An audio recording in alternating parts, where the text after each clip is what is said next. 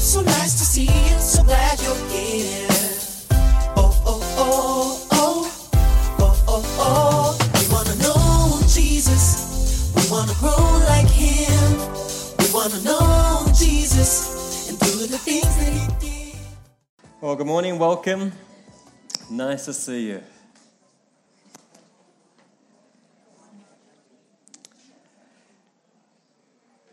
July 1981, in a packed centre court at Wimbledon, UK, the American tennis player John McEnroe, renowned for his grumpy temper, completely lost control and screamed at the umpire, "You cannot be serious." A moment in tennis history. And I think if we're honest, when we listen to Jesus' teaching, our response is actually just the same. Jesus, you cannot be serious. And I think our followership of Jesus is often full of many, you cannot be serious moments. Build an ark, you cannot be serious. Go to Nineveh, you cannot be serious. Love your enemies. Really? Are you serious? Blessed be the meek. Come off it. Rejoice when people insult you. For goodness sake. Jesus, you cannot be serious. The series we're starting today is called What If Jesus Was Serious? What if Jesus wasn't exaggerating?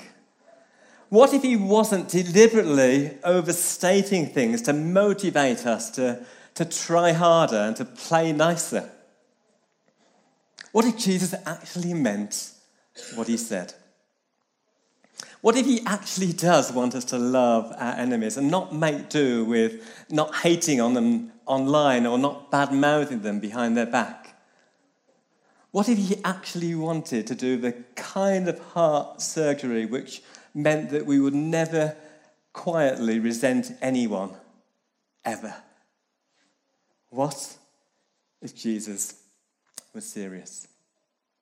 So over the next few weeks, we're going to look at some of Jesus' parables and see how they might actually change us if Jesus was serious. We're going to start today by looking at a tricky parable, and it's Luke chapter 16. So please do follow it on your Bibles or on your apps, but the words will also be coming up on screen. Luke 16 from verse 1. Jesus told his disciples, there was a rich man whose manager was accused of wasting his possessions. So he called him in and asked him, "What is this I hear about you? Give an account of your management, because you cannot be my manager any longer." The manager said to himself, "What shall I do now? My master's taking away my job. I'm not strong enough to dig, and I'm ashamed to beg. I know what I'll do, that when I lose my job here, people will welcome me into their houses." So he called in each one of his master's debtors. He asked the first, "How much do you owe my master?" 900 gallons of olive oil, he replied.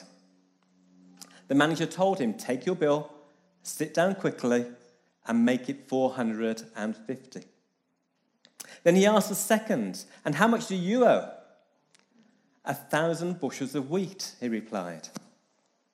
He told him, "Take your bill and make it 800. The master commended the dishonest manager because he had acted shrewdly. For the people of this world are more shrewd in dealing with their own kind than are the people of the light. I tell you, use worldly wealth to gain friends for yourself, so that when it is gone, you'll be welcomed into eternal dwellings. Whoever can be trusted with very little can also be trusted with much. And whoever is dishonest with very little will also be dishonest with much. So if you have not been trustworthy in handling worldly wealth, who will trust you with true riches? I think this is actually one of the most difficult parables to understand. Because at first reading, it looks as if Jesus is actually celebrating dishonesty. And the pattern of this parable is very different to normal.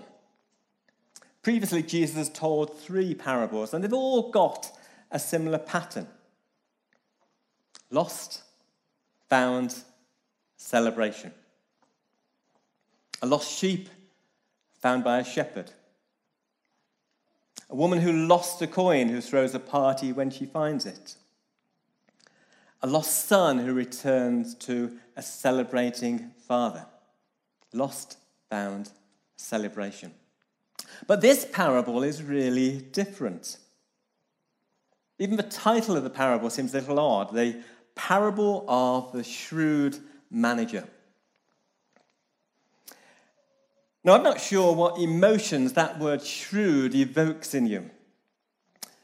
To me, I have to say, it sounds a little bit sly, a little bit cunning.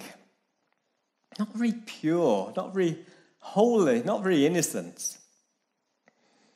Shrewd's a word we would use to describe the lawyers, the politicians, the taxmen, the accountants.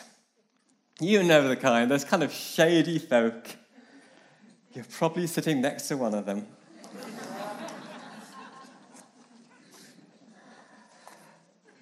And the story seems to echo contemporary Nairobi culture. Because neither the master nor the manager seem particularly high on integrity. The manager's inept, corrupt. So when he's threatened with getting fired, what does he do? He gives a deep discount on some bills owed by his best buddies, so they look after him when he gets fired. Let's look at the story in a bit more detail. We've got a rich man who's delegated his debt collection to a manager. And the manager's inept. So the rich man plans to fire him. The manager gets hauled into the master's office. He's given notice. And the manager's working out his notice. And he's panicking. He doesn't want to beg. And he doesn't fancy manual labour. So he contacts some of his master's debtors and does them a deal.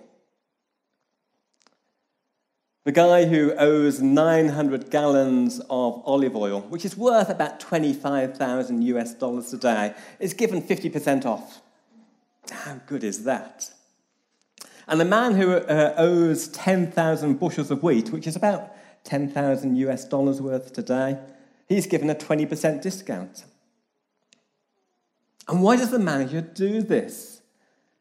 Well, he's so cynical. He does it so that when he loses his job, these guys will take care of him. And of course, no Kenyan politician would ever think about doing this today. And after the week we've had in UK politics, far be it from me to knock local politicians. But this parable has got a huge twist. The master finds out that the manager has been cutting deals. And somewhat remarkably, he doesn't get angry and show the manager the door. He actually commends the manager for his shrewdness, which I think is remarkable. So what's the point Jesus is going to make here? How does it apply to us? Well, I think there's 4 things we can learn from this story. First, there's a call to shrewdness. Be shrewd. Jesus is actually encouraging his people to be shrewd. then maybe you view shrewdness like this image I've got up on screen. You've got the choice, innocence or shrewdness. And innocence is surely better, isn't it? But Jesus actually urges us to be both. He tells his disciples to be as shrewd as snakes and as innocent of doves. So maybe this is a better picture. Now, our goal here is to head to the top right corner of this graph. For someone who's shrewd and innocent, they will be a discerning person. But if you're shrewd and lack innocence, you're going to be cunning. That's the snake in the garden. Cunning. If you're innocent but lack shrewdness, you are naive. People will take advantage of you. And if you're neither shrewd nor innocent, you are simply foolish. Sorry. So having mocked our shrewd lawyers earlier on, maybe I need to take a few lessons from them. But I wonder, where are you on this chart? Discerning, cunning, naive, or foolish? You see, I think servants of Jesus require a level of shrewdness that's pure in motivation, but still innocent in intention. I think we as Christian believers are not to hide in our own naive echo chamber. Rather, we've got to engage the realities of the world with keen insights and discernment. Well, what might this look like? Are you using your creativity and your ingenuity to honour God? That's shrewdness. So in this parable, Jesus is urging his people to wise up. He said the people of this world are more shrewd than the people of the light. So be shrewd. Our second lesson is this, and it's somewhat shocking. In the story, the advice seems to be make friends with yourself with stolen money. And all the politicians say, amen. But this surely can't be the way for Jesus' people, can it? But Jesus says this in verse 9, use worldly wealth to gain friends for yourself. And this seems really odd advice, because it even sounds a little manipulative. But this is shrewdness in action. So we have to ask ourselves, are we using our money to make friends? Because that's the Jesus mandate. We are to use the master's resources to further the master's goals. We've been entrusted with material possessions, and we're to use them for the benefit of others. So again, what might this look like practically? Or maybe we have to learn to spend what little we have on generosity or hospitality. Because other people's response to our generosity or hospitality may actually end up bringing us more security than money would. And of course, we have to do this wisely, so that we're truly looking to benefit others and not merely to ease our conscience or flatter people who might be future benefactors. And again, in very practical ways, when we support ministries like Rajesha or Rajar, we're gaining friends.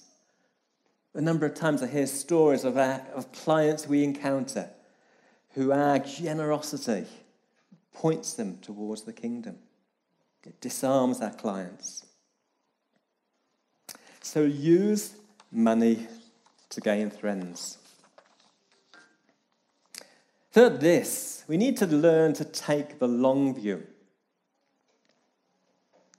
The problem with the manager in this parable is that he's taking a short-term view, and that's fine. But we've got to take a long-term view, an eternal view. Again, Jesus says this, I tell you, Use worldly wealth to gain friends for yourself, so that when it is gone, you'll be welcomed into eternal dwellings. We need that eternal perspective. Because although the master praises the manager for his shrewdness, Jesus is urging his listeners to a higher standard too, the eternal view. Wealth is temporary. It will come, it will go. We can't take anything with us. Jesus is urging us here to focus on gaining a welcome into eternal dwellings. Take the long view. So again, I wonder, does our approach to friendship and wealth have a long view? And of course, mutual fraud is probably not the best way to build relationships, but apparently it's better than not building relationships at all. Short-term shrewdness is great, but a long-term eternal perspective is better. And again, I wonder if chasing down that next promotion or growing your financial base, does that matter as much to Jesus as it does to you? We've got to take the long view. The writer Eugene Peterson describes discipleship like this. It's long obedience in the same direction. We need to take the long view. And finally this, the fourth lesson from this parable. Be generously faithful. Because Jesus goes on to urge his listeners to be trustworthy with all they have. Whoever can be trusted with very little can also be trusted with much. And whoever is dishonest with very little will also be dishonest with much. And the principle Jesus is teaching here is that everything we own should be used to further God's kingdom. We are God's stewards. Just as the unjust manager in the parable was shrewd in benefiting himself materially, so we need to be shrewd in benefiting others spiritually. Of course, if God is our master, all our wealth is at his disposal. So I wonder, can we be trusted with little? Often I hear people say, I'm not earning enough to give. I'm too busy at the moment to serve. When I earn more, I'll give more. When I've got more spare time, then I'll serve. But Jesus seems to be pushing back at that mindset. Whoever can be trusted with little can also be trusted with much. So we need to learn to give, not just when we can afford it, but give when we can't. We've got to show ourselves trustworthy with the little, and God will trust us with more. And of course, I look after money here at Renewal, so I would say that, wouldn't I? But I can tell you this, your need to give is way bigger than Renewal's need to receive. Someone once said, you can give without loving, but you can't love without giving. So let's round up. What's Jesus asking of us through this parable? Maybe we need to just ditch our cautious cynicism, which we claim is shrewdness, and redevelop a kind of healthy, trusting innocence. Maybe we need to learn to wise up, stop being so mindlessly innocent, and put some shrewd, solid boundaries in place around our lives. Maybe we need to use less of our money for our own comfort and use it to build some kingdom friends. Maybe we need to learn to start taking the long view, stop expecting short-term results, and dig in grittily for the long haul. Or maybe we need to demonstrate faithful generosity with the little we have. What if Jesus was serious. Let's pray.